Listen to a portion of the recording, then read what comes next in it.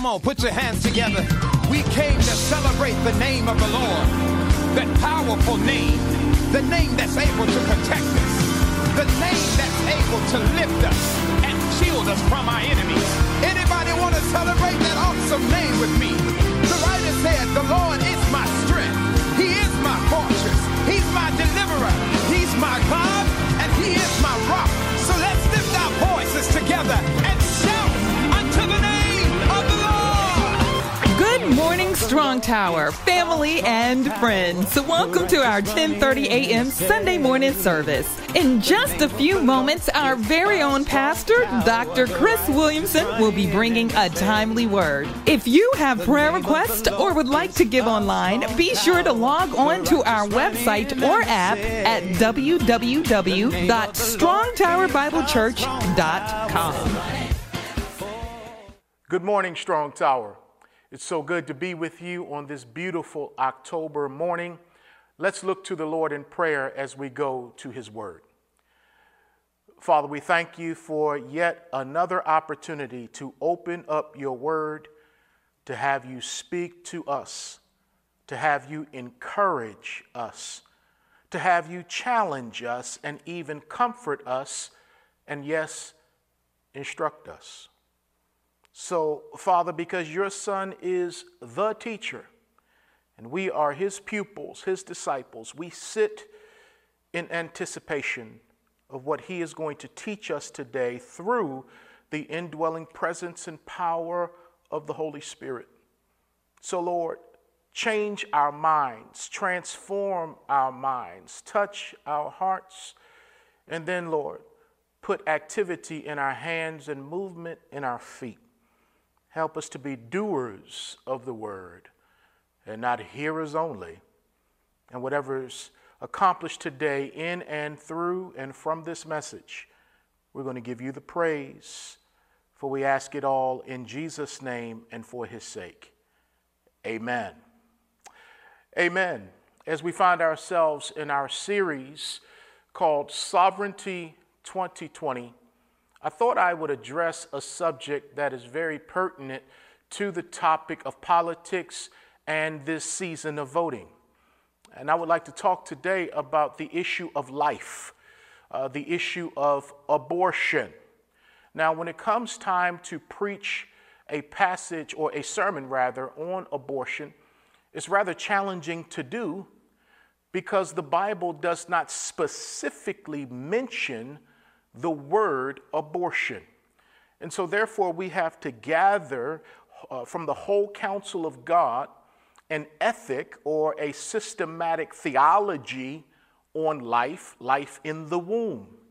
But as you're going to find out from me today, your pastor, that yes, I'm going to talk about preserving and protecting life in the womb, but I'm also going to talk about what the Bible talks about as a whole, and that is preserving, protecting, and supporting life out of the womb, because that is technically a biblical worldview. So today, I would like to preach a message entitled, It's Not Either Or, It's Both And. It's not either or, it's both and. And in order for me to preach this message, I'm going to have to be not only a biblical instructor this morning, but I'm also going to have to be a history teacher this morning. So if you will bear with me, I'm going to not only share the Bible, but I'm going to have to use a lion's share of my time giving us a preview of history. We have to understand where we have come from, because that helps determine why we do what we do today, why we think the way we think, and why there are certain philosophical, political perspectives that have inundated the body of Christ the way in which it has. And so I've got to take us back in order to know where we are so that we might better go forward together as the body of Christ. And so let me begin by saying it should be hard for a Christian to be a one-party voter or a one-party loyalist, because neither party, Democrat or Republican, neither party fully represents the interests of the kingdom of God. Neither party. And even though both parties fall short, both parties have things within their platforms that are consistent with biblical values. This is why it should also be hard or challenging or difficult for a Christian to be a one-issue voter, because the Bible addresses a multitude of issues that are pertinent to the full cycle of life, from the womb to the tomb and everything in between. So let me say those things again. I believe it is difficult to be a one-party loyalist or a one-issue voter, because both parties are flawed. Both parties have things about their platforms that are consistent with biblical values. And when we come to the Bible, there are a multitude of issues that touch the heart of God and that ought to strike and touch the hearts of his children. But as we learned last week, everyone doesn't have to be burdened by the same issue, the same matter, in order to be in the body of Christ or to serve the Lord in a sufficient manner. God gives people different burdens, different giftings, different experiences, and on and on. And so we have to learn how to work together as opposed to working separately. You see, politics makes Christians choose between protecting life inside of the womb or supporting life outside of the womb. I said politics makes Christians choose one or the other. Politics will make a Christian choose whether you are going to protect life inside of the womb or support life outside of the womb. But I'm here to let you know today, in the name of Jesus Christ and by the authority of the whole counsel of the Word of God, that God chooses both. That God is for life in the womb and God is for life outside of the womb. So I stopped by here today to let you know that it's not either or, it is both and. It is not either you stand on this side of the life issue or that side of the life issue. According to God and Holy Writ, Christians are to be on both sides of the life issue. So when we consider the predominantly white evangelical voting bloc that has existed for approximately 41 years, abortion has become the main issue that drives that platform. Abortion has become the main issue that drives the evangelical platform. Now, I say has become because there was a time when it was not always that way. Abortion did not always drive the political platform of what we call evangelicals today. You see, in 1954, the Supreme Court of the United States ruled 9-0 that separating children in public schools on the basis of race was unconstitutional in the landmark case of Brown versus the Board of Education. This ruling brought about the end of legalized segregation by overruling the separate but equal laws of Plessy versus Ferguson from 1896. The ruling to desegregate public schools led to the birth of private and segregated Christian schools. Did you hear what I just said? The uprising or the birth of private Christian schools came about because the Supreme Court struck down segregation and now legalized and encouraged integration in public schools. But because some of those people didn't want to go to school with my people, those good Christian people decided to start private schools or private Christian schools so that they wouldn't have to go to school with us. Isn't that sad? You see, the words segregated and Christian are not supposed to go together, no matter what your grandfather says. But when racism drives your faith, this is what we get. You see, the IRS started sending letters to church-run, racially segregated schools, inquiring about their racially discriminatory policies. One Christian fundamentalist college in Greenville, South Carolina, in particular, named Bob Jones University, rejected the letter from the IRS. You see, the school told the IRS that it did not admit African Americans because racial segregation was mandated in the Bible. So when the IRS says, and even the government says, you cannot be a racially segregated school and receive tax-exempt status if you practice racial segregation. And these leaders of that school, Bob Jones Jr. in particular, said that the reason why they practice racial segregation in their schools, i.e. even in their churches, is because they believe that segregation was mandated by the Word of God.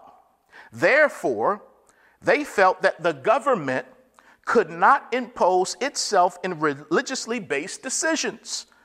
So schools like Bob Jones University felt that since their schools did not accept federal money, the government had no right to tell them how to run their schools. These schools may have not accepted government funding, but they did not pay federal taxes either.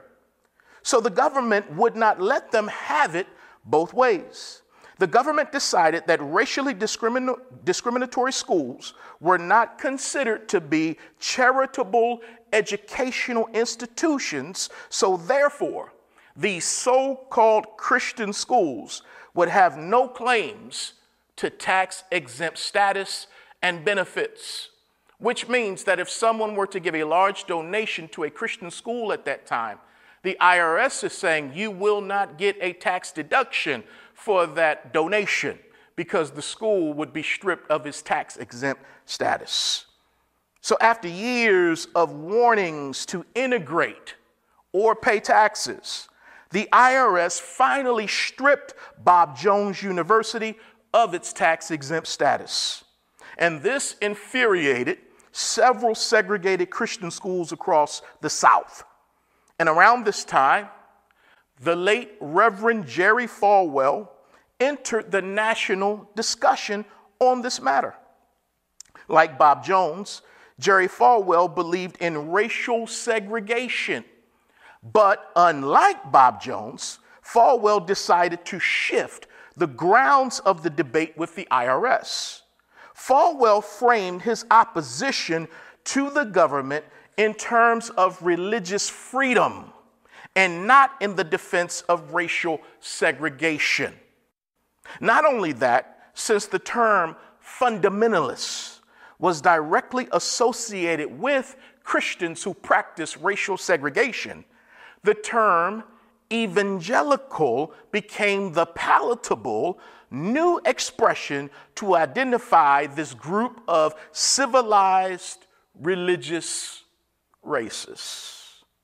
This group, also known as the religious right or the moral majority, decided to find an issue that could motivate conservative Christians to form a powerful voting bloc. So would it be gathering the church around the sin of pornography, to say no to pornography? Would that be what would bring this group of conservatives together? No, that wouldn't be strong enough. Would it be saying no to drugs or getting tough on crime? No, that wouldn't be the main driving force for this particular group of people. And they decided that it would be abortion that would bring this group of Christians together.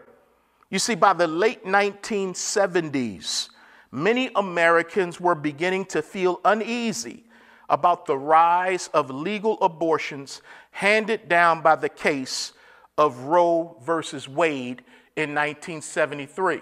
And we know that Roe v. Wade is what legalized abortion in America from a federal perspective and a federal decision. And up until that time, Protestants did not take on the abortion issue. They believed it was a Catholic Church issue. As a matter of fact, in 1971, delegates to the Southern Baptist Convention passed a resolution encouraging Southern Baptists to work for legislation that allowed for the possibility of abortion under certain exceptions. And so the Southern Baptist Church wasn't trying to do away with abortion altogether back in 1971. They said, since abortions are happening on a local level, it hadn't gone to the federal level yet, they said, well, let's at least say that if there are to be abortions, might there be exceptions to the rule? And that is no abortion unless a woman was raped. No abortion unless there was incest. No abortion unless there was a threat to the mother's life. No abortion unless there was an understanding of significant fetal abnormality. And so they introduced these exceptions to abortion that allowed for possibilities for abortion. And so around 1979, Reverend Jerry Falwell did three things of political significance. Number one, he blamed Democratic President Jimmy Carter for the IRS's interference to demand the desegregation of Christian schools and universities, or else they would be taxed. So Falwell turned his ire and the church's ire, the conservative church's ire, against Democrat, who was also a Christian, Jimmy Carter. But we have to keep in mind parenthetically that this policy enacted by the IRS to hold segregated Christian schools accountable to change or else, to change and integrate or lose their tax exempt status, this policy was enacted under a Republican president, also known as Richard Nixon. Second thing that Falwell did is that he determined that abortion would become the linchpin issue for conservatives, even though it came into law under a Republican president, Richard Nixon. So Richard Nixon, a Republican, abortion came into play on his watch and not on the watch of a liberal. Thirdly, Falwell determined to elect a conservative to the presidency so as to deny Jimmy Carter a second term. And so Falwell, he galvanized Christians in the South in order to make a run at the presidency. So therefore, now we have Ronald Reagan. Enter Ronald Reagan. Ronald Reagan ran against Jimmy Carter on a staunch anti-abortion platform in 1980. But somehow the evangelicals forgot that in 1967, Ronald Reagan signed into law one of the most liberal abortion bills in the country while serving as the governor of California. But for some reason, conservatives seem to have selective amnesia. And so they have selective amnesia. They don't always remember the past. And they don't like when people like me call out the past and prove that the past has bearings on the present. So you may have selective amnesia, but I don't. The conservatives picked up being against abortion, listen to this, 7 years after Roe versus Wade legalized abortion. And so when Jerry Falwell gathered and galvanized this voting bloc, and they chose abortion as its linchpin issue, this occurred 7 years after Roe v. Wade became legal in 1973. So the conservatives originally formed to resist government interference into their racially segregated schools. But they later used abortion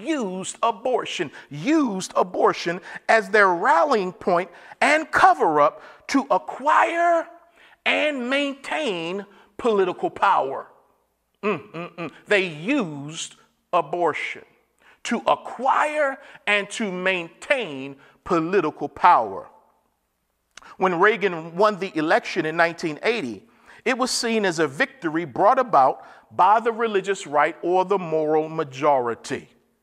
Randall Ballmer of Politico magazine recently wrote, and I quote, "Although abortion had emerged as a rallying cry by 1980, the real roots of the religious right lie not in the defense of a fetus, but in the defense of racial segregation." Did you hear that? I hope I just even gave you a thumbnail history to prove that it didn't start because, or the evangelical base didn't start because of abortion. They got together first because they were upset that the IRS came against them because they were practicing segregation and still expecting to receive tax-exempt status. And so they got upset when the IRS held them accountable. And so in order to tell the truth today, we've got to go back to the past and the truth of yesterday. And so this explains to me why in most conservative evangelicals of today, when they start talking about the right to life and being pro-life, based on their racist past, it explains to me that today they don't have any concerns about racial justice as they quote unquote fight for life. I said it too fast. Let me say it again. Today's pro-life ethic does not include racial justice because the evangelical base did not start for racial equality or racial justice in the beginning. It had nothing to do with that. It opposed racial justice. It opposed racial inclusion and integration. And so therefore, it's no surprise that today evangelicals can say that they care about the baby in the womb, but they care very little about the black child outside of the womb. So what we do today is a result of what we were born out of. And some of us need to be born into a different family or something now that we're getting some truth given to us. And in 1986, your pastor started attending Liberty University under Reverend Jerry Falwell. 1986, I started going to this Christian college. And during my freshman orientation class in 1986, I was told that interracial dating was not supported by Scripture because God told the Jews not to intermarry with the Canaanites. So when I'm on campus as a freshman, I am a minority in the minority. The majority happens to be white folks. They're in the majority, and they're laying down these rules, these laws to discourage interracial dating because that could lead to interracial marriage. Liberty was not as forthright in those days as Bob Jones University was. In Bob Jones University, the only African Americans that they decided to begin admitting under federal pressure were married African Americans, because the hope was if you come in married, you're not going to mess with the little white girls, black men. So at Liberty, they weren't as bold in their racism as Bob Jones, but they were subtle, even still, in their racism at Liberty. And they used the Bible, or should I say misused the Bible, to discourage interracial dating by saying the Jews were told by God to not intermarry with the Canaanites. And if you've been doing any kind of inductive Bible study for any amount of time, you know that that is a bogus and biased and blind interpretation of the book. Because when God told the Jews not to intermarry with the Canaanites, that wasn't a racial decision. That was a religious decision, because the Jews worshiped the one true God, Yahweh, whereas the Canaanites and all the other Jebusites and all of them, they worshiped many gods. They were polytheists. And so God was saying, don't intermingle with them, don't marry with them, because they will lead your heart astray. However, if they convert to Judaism, if they proselytize to Judaism, then it's fair game for a believing Jew to marry a believing Gentile. And we see the same thing reinforced in the New Testament, where Paul says that when you marry someone, the only criteria is that they are in the Lord, not that they are of your race or ethnic group. And so I was that person, even as a freshman, who would raise my hand when they would say that stuff and say that we highly discourage interracial dating and marriage because of what the Bible says. I'd raise my hand and say, well, what about Moses marrying an Ethiopian/African woman named Zipporah? What about Moses? And they would look past me and say, next, who else has a question? They didn't want to answer that question. They couldn't answer that question. Or in their ethic of theology, Moses and Zipporah and Jesus and everybody in the Bible was white. So it didn't matter that I talked about Moses having a Cushite wife, an Ethiopian wife, because in their mind, everybody was white in the Bible that did something positive. But the people that did stuff negative, oh yeah, they're black, they're cursed with blackness. But that's where the Lord had me go to school. And there were some good things that came out of that anyway. So they taught me that in the orientation class, or at least they tried to teach me that, but I didn't accept it then, and I surely don't accept it now. And then another thing they taught me in the orientation class at Jerry Falwell's Liberty University is that abortion was wrong, except for instances of rape, incest, threat to a mother's life, or severe deformity of the child. And so once again, you're not going to find those exceptions in the Bible any more than you're going to find the word abortion in the Bible. But they did what Paul advised against in 1 Corinthians chapter 4, when he says, do not go beyond what is written. Well, they went beyond what is written because they had to reinforce a political platform. Again, yes, God cares about life in the womb, and yes, God is against abortion, but he's so much more than that, which is what we're going to see when we open up the scriptures here. And in that class, as they were teaching me about not having abortion and being against abortion, they took me and all the other students to the passage I want you to go to this morning, and that's Jeremiah chapter 1, verse 5. Jeremiah chapter 1, verse 5 reads as follows. Before I formed you in the womb, I knew you. Before you were born, I sanctified you. I ordained you a prophet to the nations.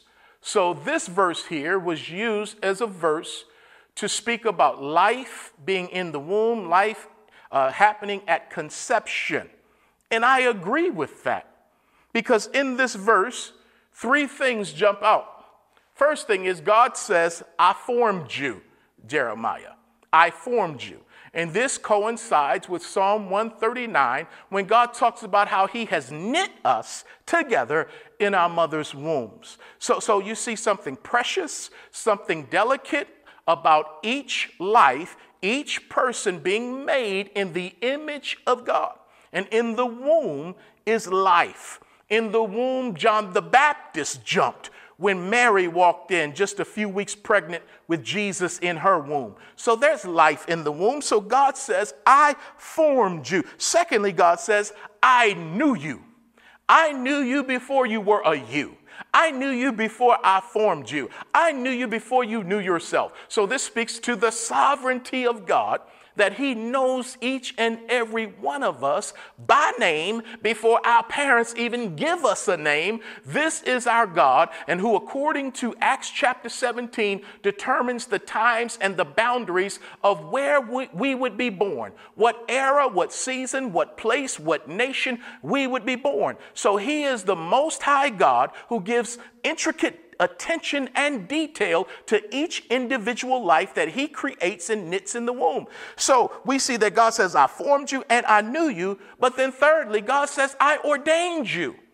I have a work for you, Jeremiah. You are going to grow up. You are going to grow up. You are going to grow up and be a prophet to the nations. I've ordained you to be a prophet. I laid my hands on you in eternity past, and before anyone laid hands on you in the present or anointed you with oil, I said that your purpose in life was to be a prophet, a mouthpiece for me to the nations. So that's what they taught me at Liberty.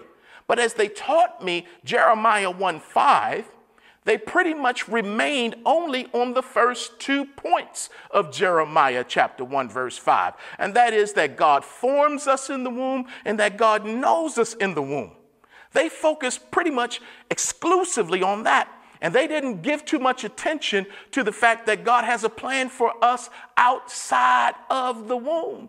So as we take care to protect life in the womb, we also ought to take care to support life outside of the womb so that individuals can live to their full God-given potential in order to bring God glory in the earth. So a Christian life ethic is not just a focus on the womb, but it also includes a focus on life outside of the womb. It's not either or, it is both and. That's what the Bible teaches. And when we consider the life of Moses, we see this. So now go over to Exodus chapter 2 as I close. We see this ethic, this whole life ethic in the life of Moses. Life begins in the womb, and we should work as hard as we can to make sure that life is not terminated in the womb. But we also realize that life goes all the way to the tomb. And God cares about life from the womb to the tomb and everything in between. And we see this with Moses. We know, according to the story, that the Jews had been in Egypt for 400 years in bondage. And at the time of the Pharaoh, the new Pharaoh that arises in the book of Exodus, the children of Israel had been multiplying at a very steady rate, to the point where the Egyptians felt that they would be outnumbered by the Jews, so therefore they had to oversee the births of the Jewish women, and they decided to kill the Jewish boys in order to slow down the population of the Hebrews. So they had their women, the Egyptian women who served as midwives at the Egyptian hospital where the birthing stools were, that when the Hebrew women gave birth, and if it was a boy, they were supposed to throw the boy into the Nile River, killing the boy. And if it was a girl, they were to let the girls live. So they were trying to exterminate the Jews by killing the boys.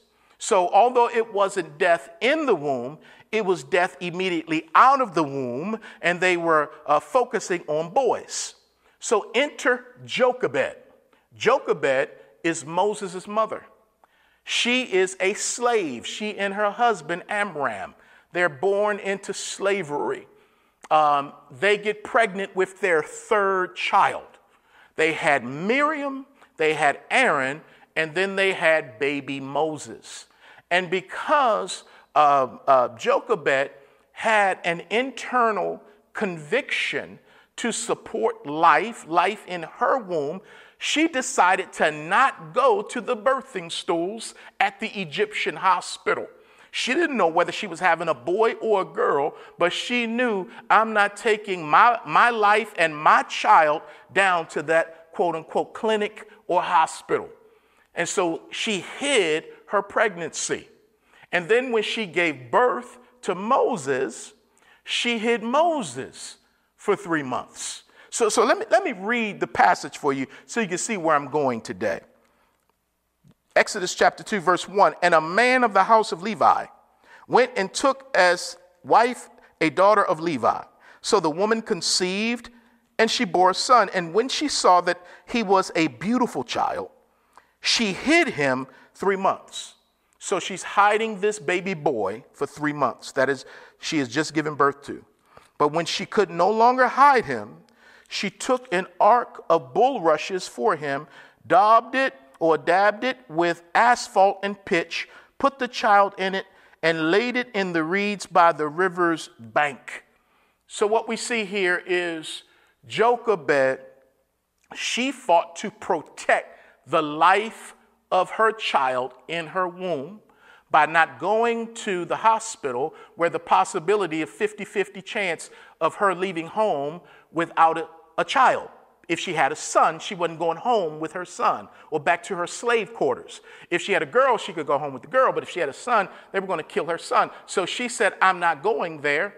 I will keep my pregnancy private. I will keep my delivery private. And I will keep this boy private as long as I could. And she did it for as long as she could for 3 months. So she is to be commended because she protected and preserved life in the womb. But there were some Jews, obviously, in the land who did not have the same conviction of heart that Jochebed and Amram had, whereby they went to that place. They went to that hospital, and if they had a boy, they surrendered their boy to the state, and the state killed their son.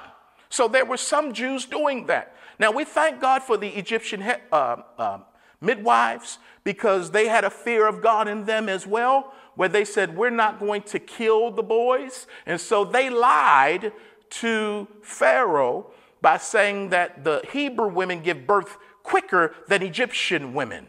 And when Hebrew women give birth on the birthing stools, they get their kid and already grab their kid before the midwives can come take the kid and examine to see if it's a boy or a girl, and then either hand the girl to the mother or put the boy in the Nile. But they said the Hebrew women give birth quickly. So they lied, and God blessed them for a lie. And God remembered them, the Bible said, and they ended up getting houses and things like that. Why? Because God supports those who protect life. But it doesn't end there. It doesn't end there.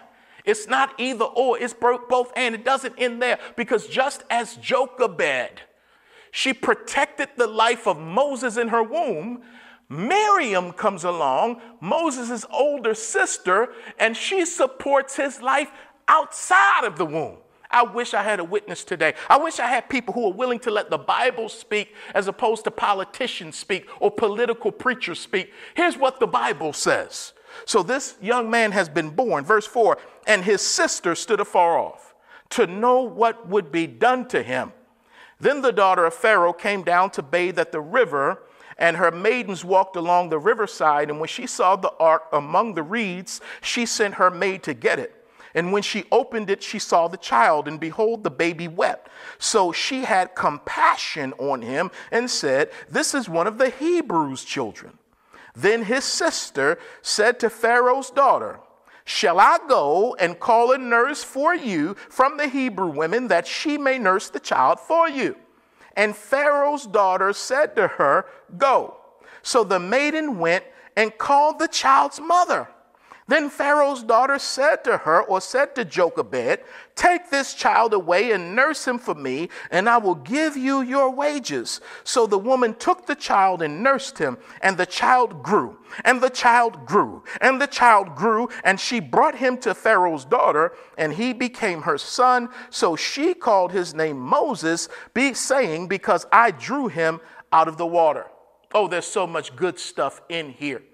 So as I mentioned, Jochebed protected the life of Moses while in her womb. And now Miriam, his sister, is going to support his life out of the womb to make sure that he grows up and has access to life and opportunities. Why? Because the calling on Moses was just not to be known in the womb, but the calling of Moses was to be a difference maker outside of the womb. So he needed protection and support in the womb and out of the womb. And what Miriam did, She had a lot of ingenuity. She was very clever. So she watches where the ark goes. And because she works for Pharaoh's daughter, she's a slave. She uses her influence. She uses her access. She uses her privilege to speak up for the life of this strange baby that she doesn't say, that's my brother. So she's being as wise as a serpent, but harmless as a dove. And she says, should I go find a nurse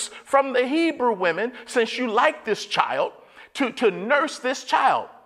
Pharaoh's daughter says, go do that. And so Miriam goes and gets Moses and her mother to nurse the son that she just gave up, but God gave back. And then Pharaoh's daughter says, I'm going to pay you to nurse this child that I don't know is your son, but I'm going to pay you to do your job to nurse this child who's your son. Only God can do that, everybody. Only God can do that. But what we see in Miriam is a person who says, I care about life outside of the womb. Because if this kid doesn't have access to health care, if this kid doesn't have access to a home, if this kid doesn't have access to education, if this kid doesn't have access to a future, that kid may one day get to a point of, I survived the womb, but because of the poor quality of my life, I wish I had died in the womb. No, Moses didn't say that. But Job said that in Job chapter 3. When the quality of his life had drastically changed, he lost his children, he lost his money, he lost his businesses, he lost his health. And Job said, I wish I had died. I wish I had died in the womb rather than live and go through this misery. So therefore, as Christians, we are to love our neighbors and support them so that people can live the best quality life as possible. But if we only fight for life in the womb and we don't care about life outside of the womb, we have missed it as far as having a biblical ethic.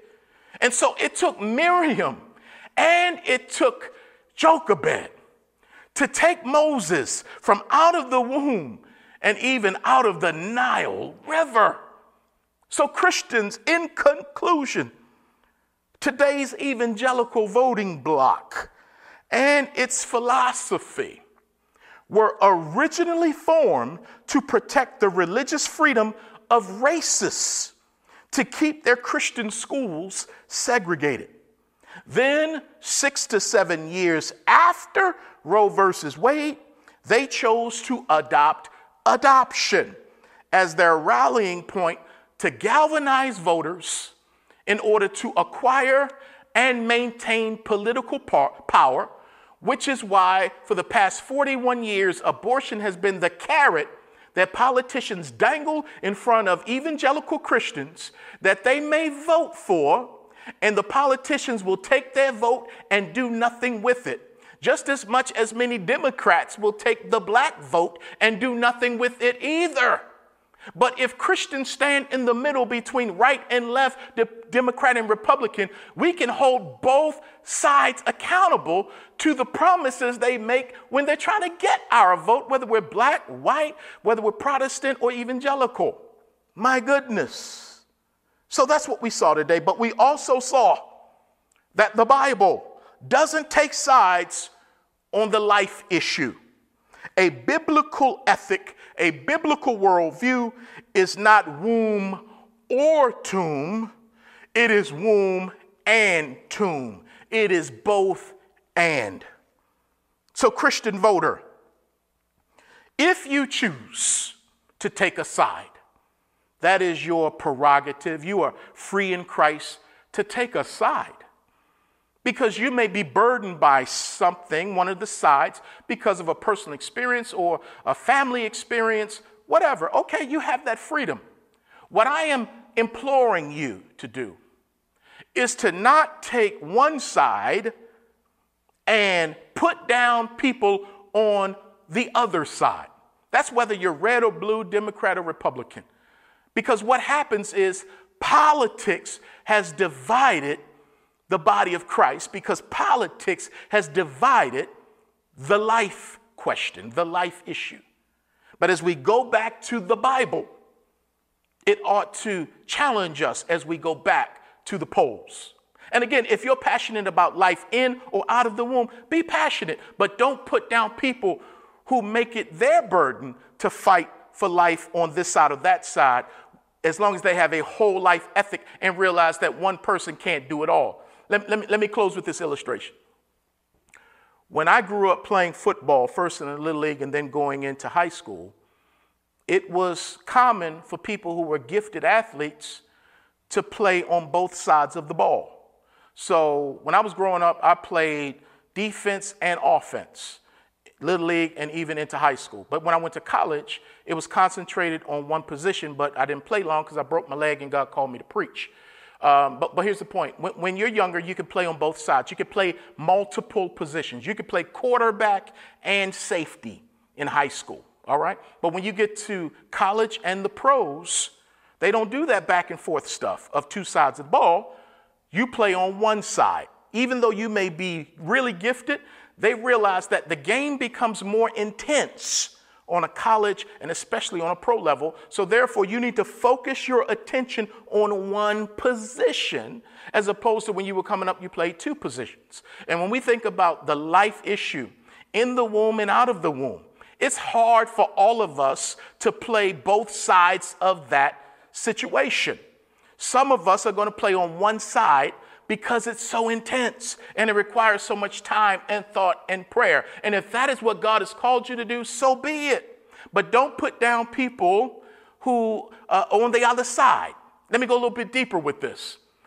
Coach Sherm or Elder Sherm and Bernard Pollard would say that, yes, gifted athletes, although they can play two sides of the ball, they play one side of the ball, either offense or defense. And so they practice together, offense and defense, during the week to get ready for a game. And sometimes it can get so heated between offensive players and defensive players that they start fighting in practice. They start fighting in practice. That's when the coach has to step in and separate them to say, hey, fellas, hey. We are on the same team. We want the same thing. We wear the same uniform. We represent the same city. Stop fighting with each other in practice. And so what happens, they stop fighting. And then when game time comes, they realize that they're one team. And even though these guys play on different sides of the ball, they're rooting for each other. Why? Because the goal is for the team to win. So they squash their differences that they had in practice. They realize they're one team going against the same opponent on Sunday. And what you see on Sunday is you don't see offense and defense fighting with each other on the same team. You see them fighting against the other team. I'm saying all that to say this. You may be on team Jochebed, and Jochebed is fighting to protect life in the womb. Or you may be on the side of the ball with Miriam, and Miriam is fighting to support life out of the womb. But here's the point. Jochebed and Miriam were both on team Moses. They were both on team life. They were both on kingdom teams, on the team of the kingdom. They both were on God's team. So we've got to stop dividing on God's team and recognize that we're on the same team, even though we may play on different sides of the one issue of life. Oh, I wish Christians would get this in their minds and be transformed, that we would get a biblical ethic, a biblical worldview, and we would support and cheer for one another and stop being as divided as the politicians are in Washington, who keep playing us to get our votes and doing nothing with those votes in order to change lives in the womb or out of the womb. The church must rise up and take our position of being salt and of being light. Oh, I pray that we would see a new day. Let's pray. Father, thank you for this word. Lord, I pray that we would have ears to hear what you're saying to the church. We love you, Lord, and we thank you. In Jesus' name, amen.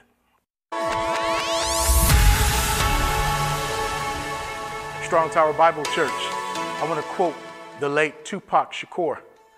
Tupac Shakur talked about a rose growing through concrete. In other words, something beautiful can come out of something bland. Something unexpected can come out of something that is everyday and something that is mundane. Life can come out of death. Concrete arose, life can come. And that's how God works. He's able to make Aaron's rod bud and have life to a dead object, but it's able to spring forth and have life. That's what God does. And in the midst of a hard season, 2020, with this pandemic, it's been challenging on all of us, yet and still, God has broken through with many glimmers of grace, goodness, light, and love. And we need to choose to see those things, say those things, testify of them, and rejoice of how he's working. And one way in which he has been working in our church during a pandemic is he's been growing our church. And so today we get to welcome, during a pandemic, several new members into Strong Tower Bible Church, a group of people who came to a virtual class and a group of people who met with elders virtually for their interview, and now they are about to receive a virtual right hand of fellowship, officially welcoming them into the body of Strong Tower Bible Church. Man, God is, again, he's doing great things in the midst of a pandemic, growing the church through a pandemic. So I hope you will receive the newest members, and they are Scott Muirhead, Rosemary Muirhead, his wife, Carla Winston, Rebecca Davis, Shanita Michael, Mary Alice Stovall, Todd Hancock, and Zane Strickler. Look at what God is doing. Well, Strong Tower, what an awesome time we've had today of worshiping God, learning biblical history, even American history, recognizing that all of this is his story, that God is working in and through it all because he's sovereign and he's providential. And so he's in control no matter what. And we should have our hearts be at rest because of that. Isaiah chapter 26, verse 3 says that God is able to keep you in perfect peace when your mind is focused on him. So may we focus on him during these days of the election, where it's tumultuous, where it's unpredictable. May our eyes be on the Lord and may our ears be on him. But before we receive the benediction, I want to thank God for a young man in our church for doing something that is just stupendous, incredible, amazing. And I want to call out my man, Joseph Oatsfall. That's right, Joseph Oatsfall. You may know him. The Oatsfall family, they are the living embodiment of God's diverse kingdom, the Oatsfall family. And Joseph, he is a young African-American man who is hearing impaired. But he joined the football team at Brentwood Middle School. And he joined as the place kicker. And the family made the front page of the Thursday edition of the Williamson Herald. And it talks about how Joseph worked hard to be on the team, join the team, and just this past week, he kicked an extra point during the game. And the stands and the Oatsfall family went ballistic.